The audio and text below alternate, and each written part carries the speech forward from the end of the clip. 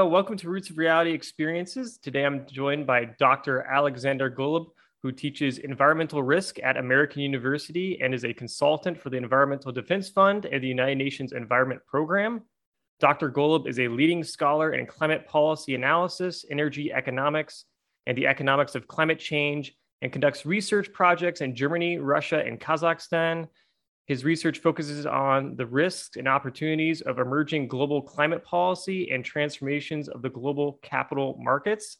Lastly, Dr. Golub has also served on the Intergovernmental Panel on Climate Change and has published over 100 peer-reviewed books and papers. So, Dr. Golub, thank you for joining me today. Oh, thank you for inviting. So, just starting off, how did you first get interested in climate change policy and economics? Well, I was born in Soviet Union, and it was, well, it's at that time it was quite a socialist country, and it was very difficult to get good education in economics. So what my professors did, they were teaching me mathematical economics. And then it was quite natural to switch from mathematical economics to economic modeling, and then environmental economics looks like a quite interesting field because in Soviet Union quality of air and water wasn't so great.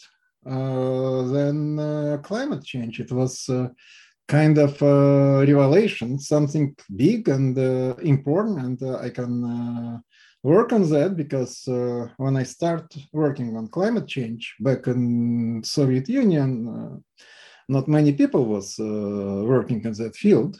So and then it's happened quite naturally, and I never regret that. Yeah, no, that's interesting.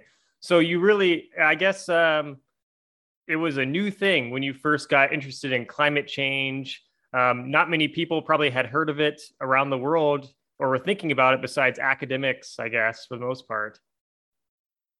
Yeah, that's right. And we were quite challenged to explain how it's happening, why it is important. And I had a chance to work with very good climatologists, and later when I was in the United States, I met several people who was like on top on that profession, and I had no doubts about climate science. And sometimes people would ask me, do you believe in climate change? I would say, no, I don't believe in climate change. I know that you don't need to believe in. Right. You have solid proofs, and well, still, yeah, I wouldn't say that everything is clear. Like there are a lot of uncertainties. What is certain that climate change is real, that we contribute lion's share of to this climate change, and it could be slightly better than we anticipate, but it could be much worse. That's kind of degree of uncertainties. Right. And now we can finally say that we can afford to do a very drastic reduction in greenhouse gas emissions, thanks to technologies and our knowledge and transformation of economy in general. Yeah. So yeah, I mean, obviously technology has changed a lot over the time and throughout your career in terms of ways we can combat climate change. What would you say are the major economic challenges right now for trying to combat climate change?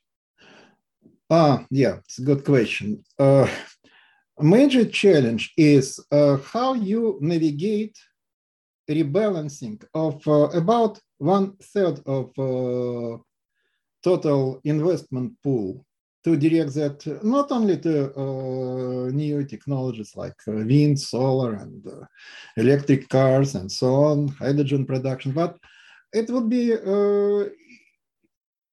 affecting entire economy. So you're really thinking about a completely different approach to investment. And I concerned that investment banks are not ready to this challenge because, well, you really need to look forward. There is no historical data that support your decision.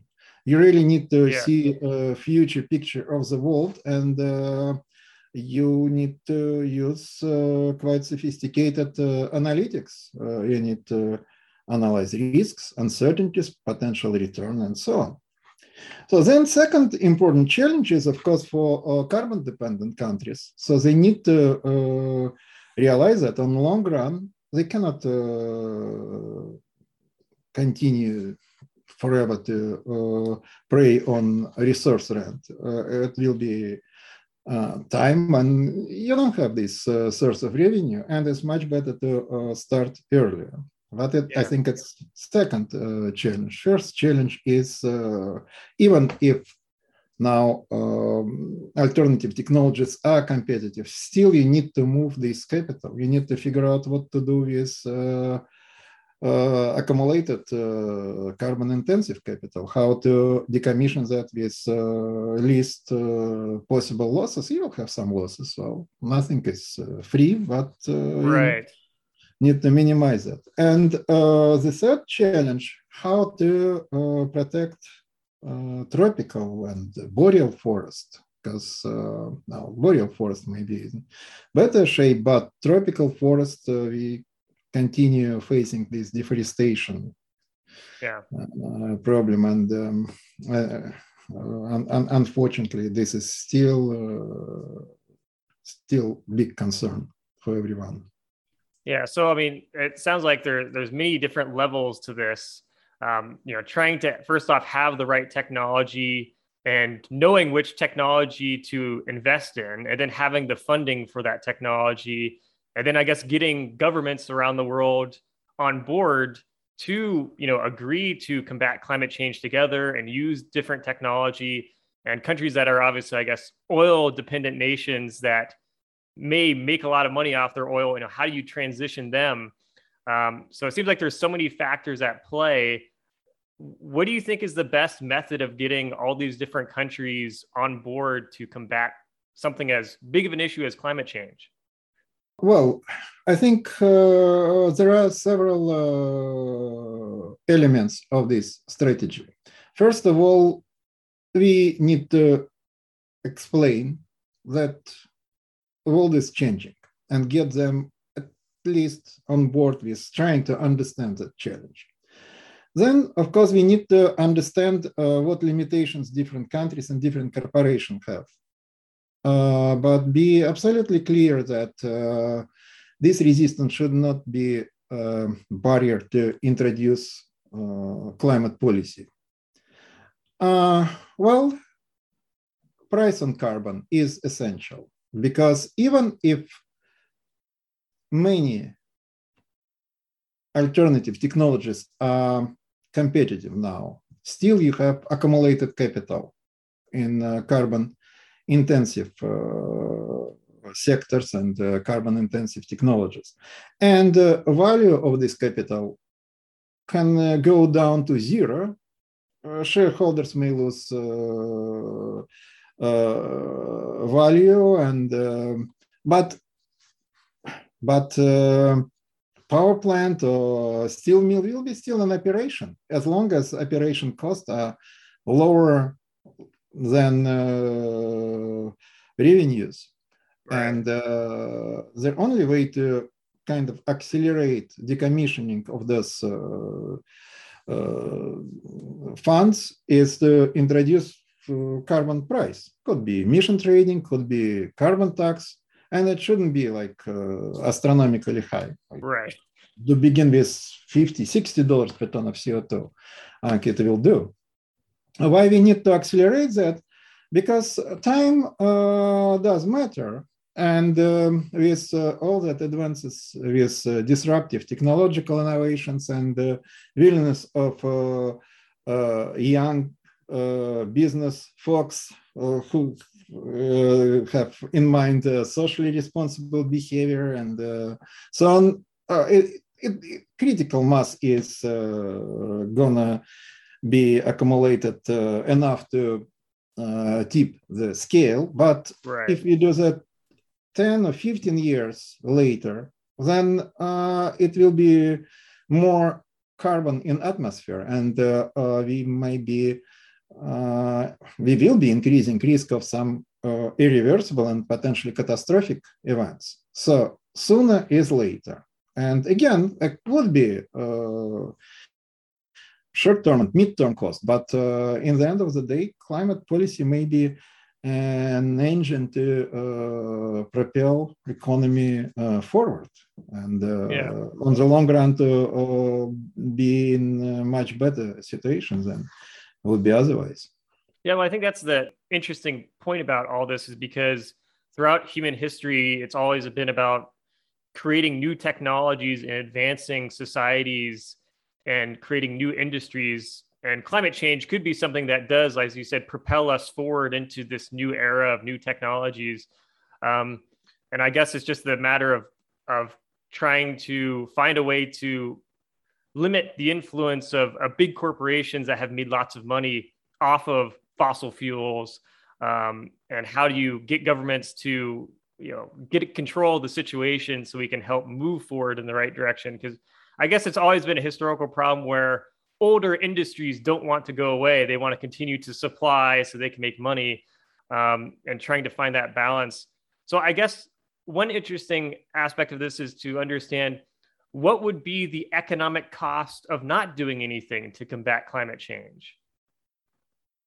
Oh, well, that's also a quite difficult question to answer, because you may calculate economic cost like a few percentage points of GDP, but if doing nothing will slow down economic development, and on contrary, if accumulation of rebalancing of capital, accumulation of human capital, knowledge-based economy, which is not carbon intensive, will propel you to higher steady state trajectory of economic growth. So then I think it could be, well, like take, for example, a country like Russia or Kazakhstan, if the challenges, if they are going to be upper middle income countries forever, for next 5, 6, 7 decades, or maybe in 50 years they will join a club of high income nations. So how to assess the difference? And I think for carbon dependent countries with some kind of good opportunities to accumulate human capital and adopt new technologies and so on, I think it's a real challenge. And for United States, so what we gonna do? Are we gonna be pretty much trying to save energy intensive industry, or we will accumulate capital and do something completely different, like deploying of wind and solar energy? Then when you do that, you have on average surplus of electricity. So then you can deploy 3D printers, robots, and then it will be a very significant increase in productivity. So it's very difficult to measure cost of inactions. In terms of climate change, it would be percentage of GDP, maybe up to 10% of GDP on the long run, if you do nothing and face catastrophic event. But in terms of development or lost opportunities, we should talk about lost opportunities, and we need to think about completely different future of the world. I mean, I imagine if nations didn't do anything, there wouldn't be like an immediate catastrophe where the whole world's collapsing or anything like that. But over time, things would start to become harder and harder, I assume, because there'd be lots of countries that would be suffering from mass migration due to basically living in territories that are very hard to live in, and you have whole economies, I guess, falling apart in different places around the world, which I guess could affect neighboring countries. that are a little better off. I guess it's kind of like a domino effect where so many things can fall once you knock over one of those dominoes. So I guess then it's kind of a question of, is society able to work together enough to take advantage of this, good reason to develop new technologies and move forward, or wait until fossil fuels run out and the climate is quite a bit different than today, as well as making it much harder, probably in the long run, for human societies to function as they once did.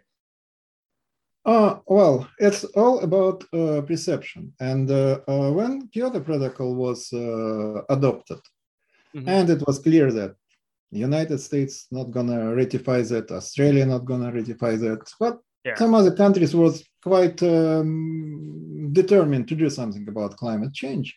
And it sparked a lot of investment in research and development. And I like one study was 10 years ago, OECD published, let's look at patent and know-how, how many was claimed and so on in sectors, in areas related to decarbonization of production and consumption.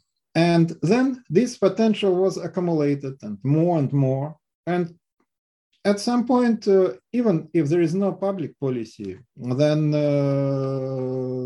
pressure of new technologies and know-how and that's what we are witnessing now, because without this accumulation of R&D and know-how, we wouldn't be able to build electric cars, just to talk about seriously about hydrogen economy and so on. And so it's going to happen anyway. The question is if it's going to happen sooner or later. If it's going to happen later, then we'll have all that whole bouquet of damages from climate change. And you're talking about migration, and I don't know if nations can handle migration. Look at what's going on in Europe with migrants, here in the United States. So what are you gonna do when people in need of help would be migrating, not like in tens of thousands, but in millions? So what are you gonna do? How you can help them?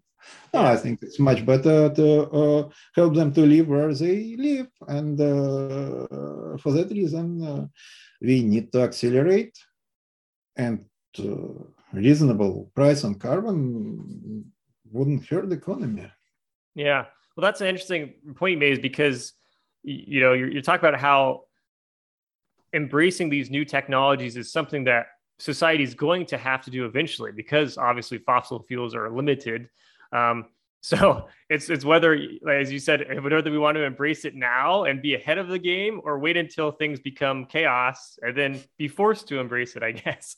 And so that makes me think, obviously in countries like Russia, where their situation is, their country is very dependent on oil, for example. That's a major aspect of their economy. How do you motivate oil nations to look into adopting new technologies or trying to diversify their economy? Because I imagine in the case of countries like Russia and some of the Middle Eastern countries, that eventually there could be some major economic problems there, whether fossil fuels run out or people just move on towards greener technologies, which limit the demand for oil. Well, definitely, it's a great question, and I had a chance to work as a consultant to the World Bank to do this study on carbon-dependent nations. Yeah, and also I'm working as a researcher with Russian research institution, trying to help them to come up with strategy. And Russia, for example, they definitely have alternative. For example, if you produce a lot of wind energy, and Russia has enormous potential for wind energy, and then turns it into hydrogen or some products increase electricity consumption and substitute like clean metal production, clean steel production, aluminum, and fertilizers. You can do that, and then still have quite decent share on the global market, but not trading oil and gas, trading something else, because still, as I said, quite significant natural conditions to deploy wind energy, and maybe solar energy to some extent. Problem is, of course, Russian government, they trying to solve tactical problems, and I don't want to go deeply into commenting contemporary politics. Right. There are other priorities, essentially. Yes, absolutely. But looking, I don't know, 5 years from now, they definitely need to look at the way how to get back together with world international community. It will mean that they will have to introduce climate policy domestically. And by the way, if you introduce modest carbon tax in Russia and start substituting, to begin with, natural gas for coal, you may improve air quality and avoid, I don't know, like 30 to 50,000 of premature deaths from air pollution every year. So that's significant. Russia has aging population and experienced depopulation, and it's a big challenge for Russia. But of course, if you try to solve some kind of tactical issues, you don't see that big picture. So then, but of course,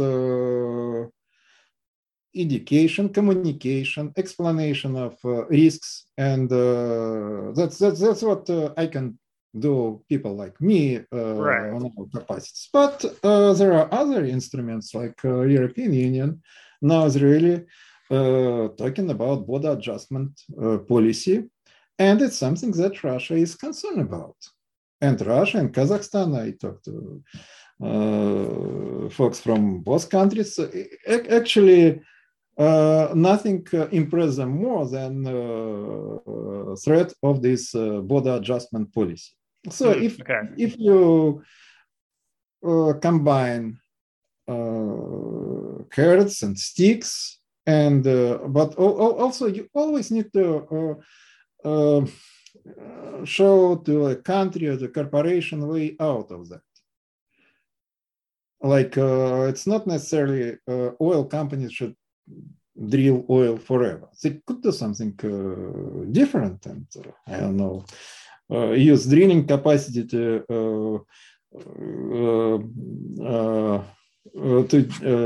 drill wells for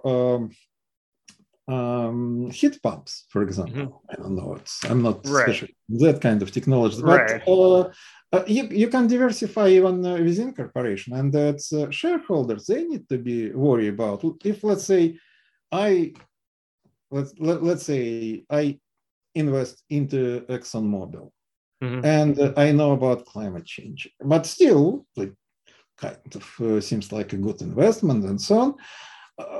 I need to be concerned about what this company is doing. And if concerned shareholders 20 years ago would be pushing ExxonMobil to kind of support climate deniers and so on, again, that's,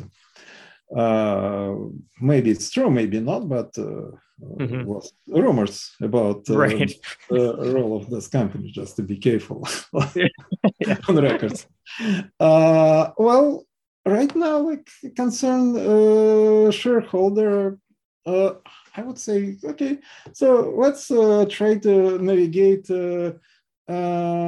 least painful sunset of this line of business, and let's develop another line of business. Offshore platforms definitely can turn into offshore wind power production. And then least controversy, you don't use land. There is no risk of birds being killed by wind turbines and so on. So why not? And the United States also has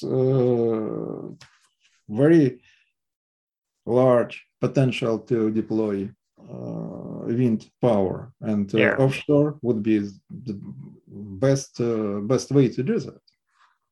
Yeah, so the potential's there for, I guess, a lot of different countries to change their economies to prepare for a new future without fossil fuels. And it sounds like, Russia has plenty of opportunity there, and all sorts of other countries, I'm sure, have other opportunities too. It just takes people to they just need to have the initiative, I suppose, to move in that direction. And I guess a lot of countries right now are just, I think, thinking about the problem, but are not really committed to the problem yet, unfortunately. So, obviously you're dealing with this field all the time with your work and your research. What would you say is the biggest misunderstanding about combating climate change? Oh, well, two layers, level of misunderstanding. On one hand, as I said before, new technologies are competitive. And well, it's definitely, if you have no kind of restrictions or legacy of accumulated capital, then you could deploy them. Yeah. And so then some folks would say, okay, well, technologies are there, we don't need to do much, and we will rely on SRI and ESG and kind of moral motivations to invest into that. And well, it is a mistake. Okay. Why? Because you still have near-term and mid-term cost. And you will recover those costs on the long run. But if your time horizon is 3 years, you will be talking about cost of transition. If your time horizon is 50 years, you will talk about benefits, or even 20 years, you will talk about benefits. So then another folks would say, well, still cost, can we afford transition? And like, to find consensus, that's, I think, most important part, just to reconcile those two positions. Right. So then it sounds like, if I understand you, that basically people underestimate how complicated the transition period is from what we're using now as an energy resource to a greener energy resources. People underestimate, they think that you could just flip a switch, I guess, and then change the economies. Is that what's going on? Yeah, okay. That's one group of people. And another group of people, they overestimate those costs of transition and don't see future benefits. Okay. So yeah. So, yeah. That's when we try to convince both of them that you are both right, but at the same time. Right. So you're in the middle, basically just being pulled left and right, trying to help people navigate and find the balance there of the issue, I guess. Yeah, because you cannot just swipe on the covered issues with transitions. Real issues, and you need to solve them. But at the same time, you cannot ignore benefits of transition, and you cannot ignore cost of delay. That's Sure. That makes total sense. So, from your perspective as an expert in this field, do you feel optimistic about the future with dealing with climate change, or are you pessimistic about the future when it comes to dealing with climate change? What are your thoughts based on what's happening today in the world? Oh, well, I think what is going on in Europe makes me optimistic. In the United States, well, climate change legislation. This is big, important, and it should be adopted on bipartisan basis. Right. And it's at the moment it's difficult to see foundation for bipartisan solution. But who knows? Maybe things will move faster. And but we need bipartisan decision, and we need price on carbon.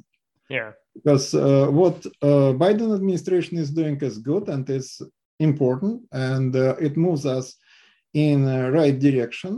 But again, it will take much longer. You need to mobilize all possible resources, and you need to mobilize private resources. And as I said before, it's about 1/3 of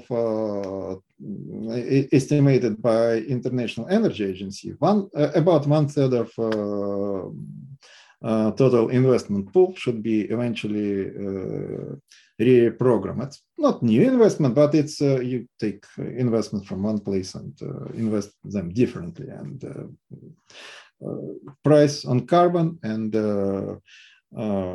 introduced on bipartisan solution, just to be sure that somebody else come to power and will not reverse that. Yeah, that's important. And for Wall Street, they better start building capacity as soon as it's possible to handle analytics required for that transition. Right. Now, obviously, the United States is one of the major sort of polluters in the world when it comes to greenhouse gases and stuff. Now, what about China? Obviously, China plays a big role in this too. What is China doing in terms of climate change right now? Well, China announced zero carbon target by 2060, which is good. So it's inspirational, but it's still a socialist economy, and we don't know what may happen. And if it would be only about transformation of power generation, for example, I would say that socialist system is playing can handle that. But if it is transition of actually touching entire economy and all aspects of our life, I would rather prefer private incentives. Okay. And China may come up with, and I think they committed to do emission trading, so it's price on carbon. So it's positive, but it's not so clear what is going to happen in China. Mm-hmm. So then I would count on climate policy leaders that would include European Union, United States, Japan, Australia, Canada, the rest OECD countries. They will take a lead. There will be some diffusion of technologies, and there will be more countries that would join this coalition. And then if somebody wouldn't join that, border adjustment policy, and that's kind of a process. I mean, if you talk about international arena.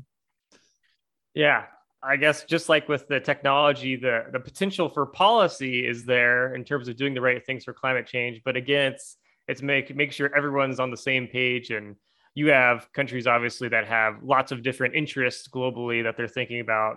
And whether we can all get them to focus on one issue is always a challenge.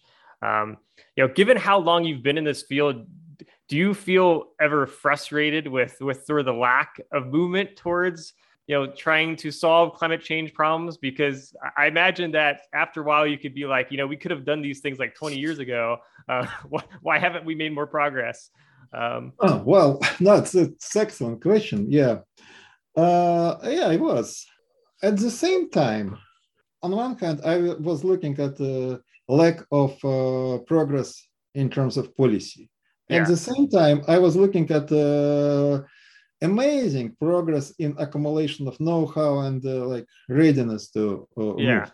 Of course, I'm concerned that we are late to start massive transition to low carbon technologies, and we are accumulating too much carbon emissions. And again, it's a gamble because we don't know exactly what is climate, how high is climate sensitivity, and how much increase in temperature we're gonna have. And also, we don't know how much volatility in temperature we will have. Because even if, let's say, you in California, it's not gonna happen, but if on average, it's gonna be more moisture in California, it doesn't matter. If you have 3 sequential years of droughts and then 3 sequential years of flooding, doesn't work that way. So you need moisture, rainfall evenly distributed. So then, I mean, even if we avoid some kind of catastrophic events, this volatility of weather events, that is something that would challenge economy and society for quite a while. Yeah, no, that makes sense. And so thinking about, the average citizen that hears about their governments talking about climate change and debating the issues, it seems like people are either very, very afraid of climate change or they're very skeptical. Given your perspective and your background and all the knowledge that you have in this field, what would be your message to people that are very afraid of climate change and those that are skeptical of it? People who are very afraid of climate change, that's probably most challenging, because you'd like drastic measures, and then you may discredit all that transition. You say that you need to forget about cars and only use bicycle. Well, it's not practical, and it's not possible. And even it is dangerous, because now we're in a situation that we must continue with technological progress and technological innovations and rebalancing of capital. So we need to continue economic growth. We cannot, like some people would say, let's slow down economic growth. No, we are in a situation, if we slow economic growth, then we end up with coal and natural gas and oil. We need to accelerate economic growth and leapfrog from oil and coal and gas to wind, solar, and hydrogen and electric cars, and that's what I would. Well, again, it may be difficult to communicate that to people who are really concerned about climate change, and they are right. They see that, and they worry about it. Like COVID, some people are really concerned about COVID, and I remember when it was first pieces of information, and I was acting very precautionary.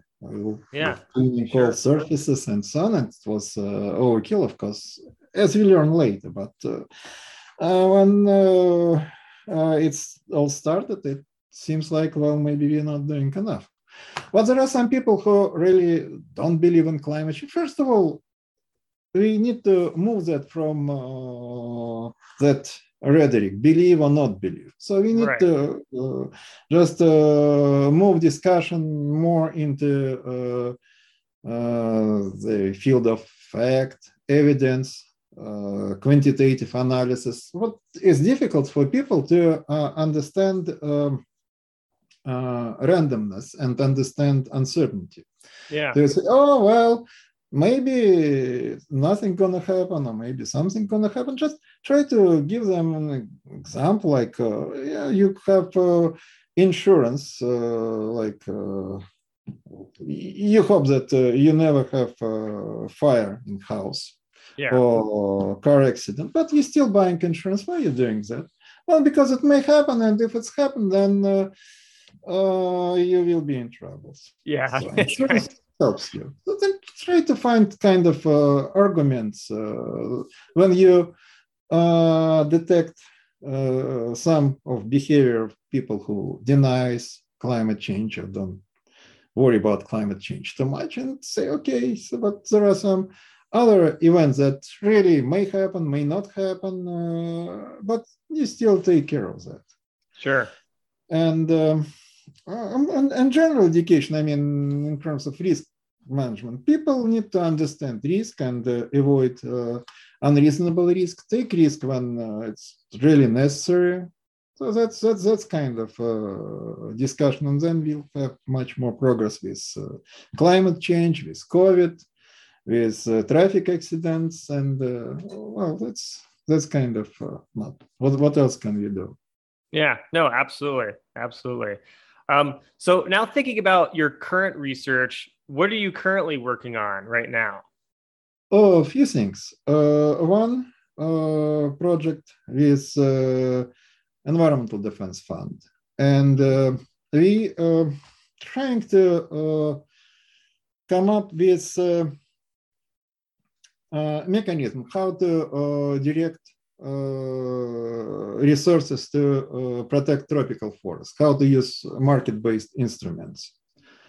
And we have quite a lot of success, but it's still going slow. I need to increase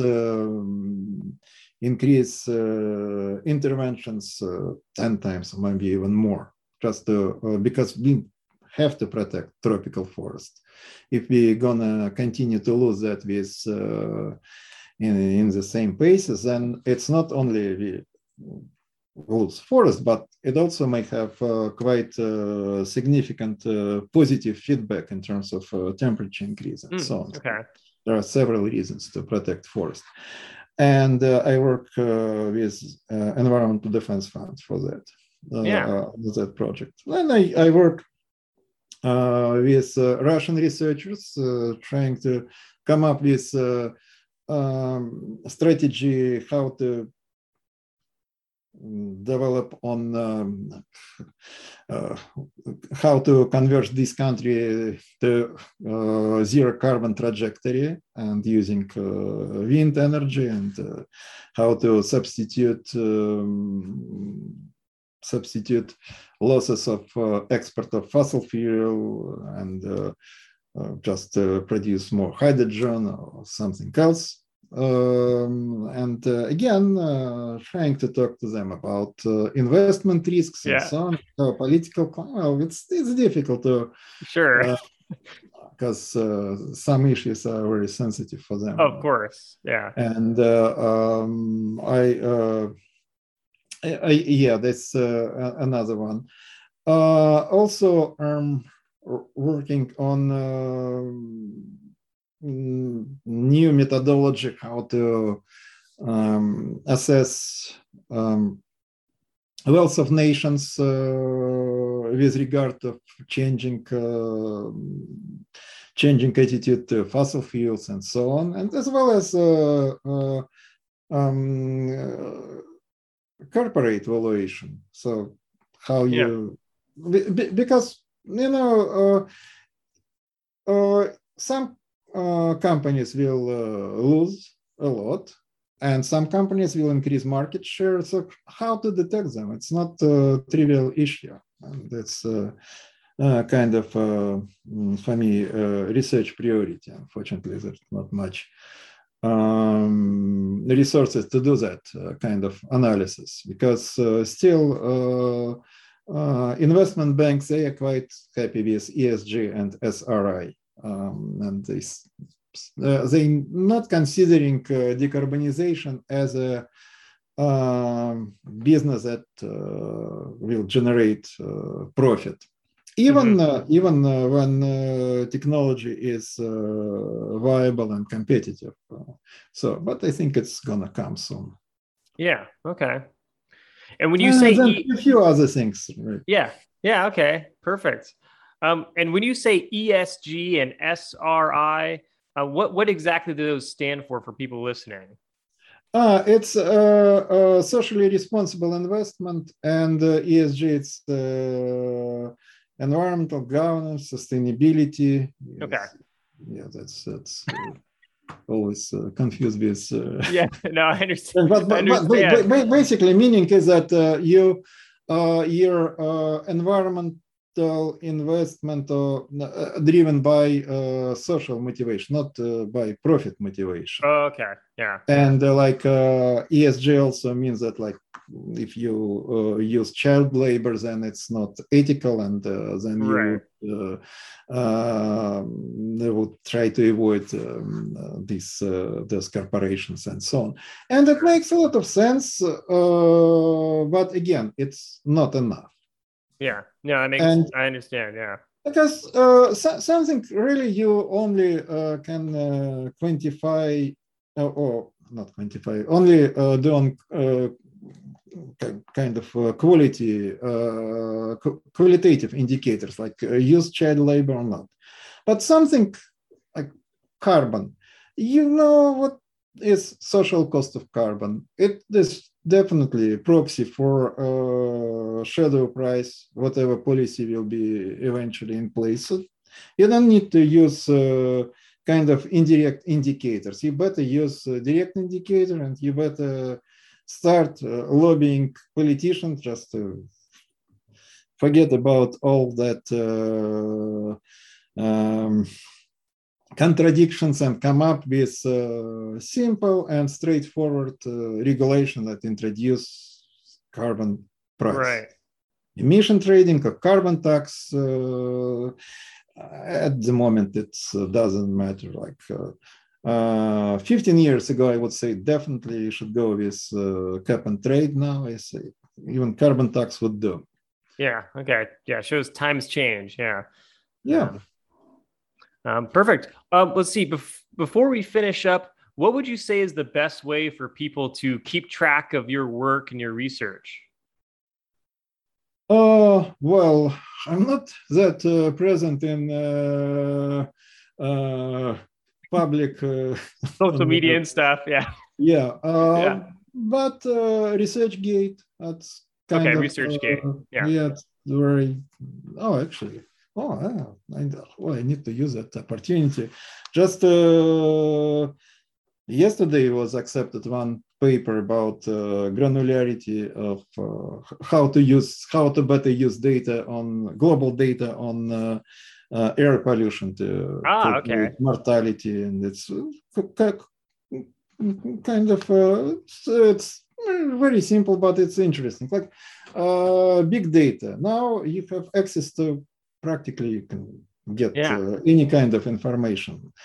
And then the question is how to use it, how to interpret that. And this paper is about this. Perfect. So something new already for people to check out. That's great. Yeah. Awesome. Well, it will appear on ResearchGate maybe in a couple of weeks because it was accepted. You're right. Takes some time. Yeah. Okay. Perfect. Well, thank you so much for coming on. I really appreciate it. Thank you for inviting, and I enjoy questions you're asking, and some of them I will think more about that because Yeah. really it's good to have a feedback, because I may think that I know what to tell to people, but actually maybe it's not so interesting and people would like to know something else. Well, I mean, yeah, that's always the challenge, right? It's trying to figure Yeah. out, what the average person is going to take from, giving these talks on very complex subjects. Yeah, I think that I think you did a good job of sort of giving a big picture look at what's going on and what can be done. And thank you for all the research that you do, because societies around the world are going to need it to figure out how to solve this problem. So, But thank you, because our research would worth nothing unless you and your colleagues will explain that to broader audience, and maybe this broader audience will explain that to broader public. That's it's a process. So that's right. what is your audience for whom you're doing your Yes. podcasts? Yeah, so my audience is pretty much from all over the place. It's a fairly international group of people, and it's kind of just a wide variety of people from different political spectrums, different religious backgrounds, different countries. I try to give a global perspective so that as many people can find it relevant and interesting to their lives, and then I also try to bring on guests from that have this global perspective to offer as well, and try to just help people learn more about the world and what's going on. So. Oh, thank you so much for inviting me and introducing me to your audience. It seems like it's global and very comprehensive representation of our society. That's a pleasure for me to be able to talk to your audience with your help. Absolutely. Well, I appreciate you coming on.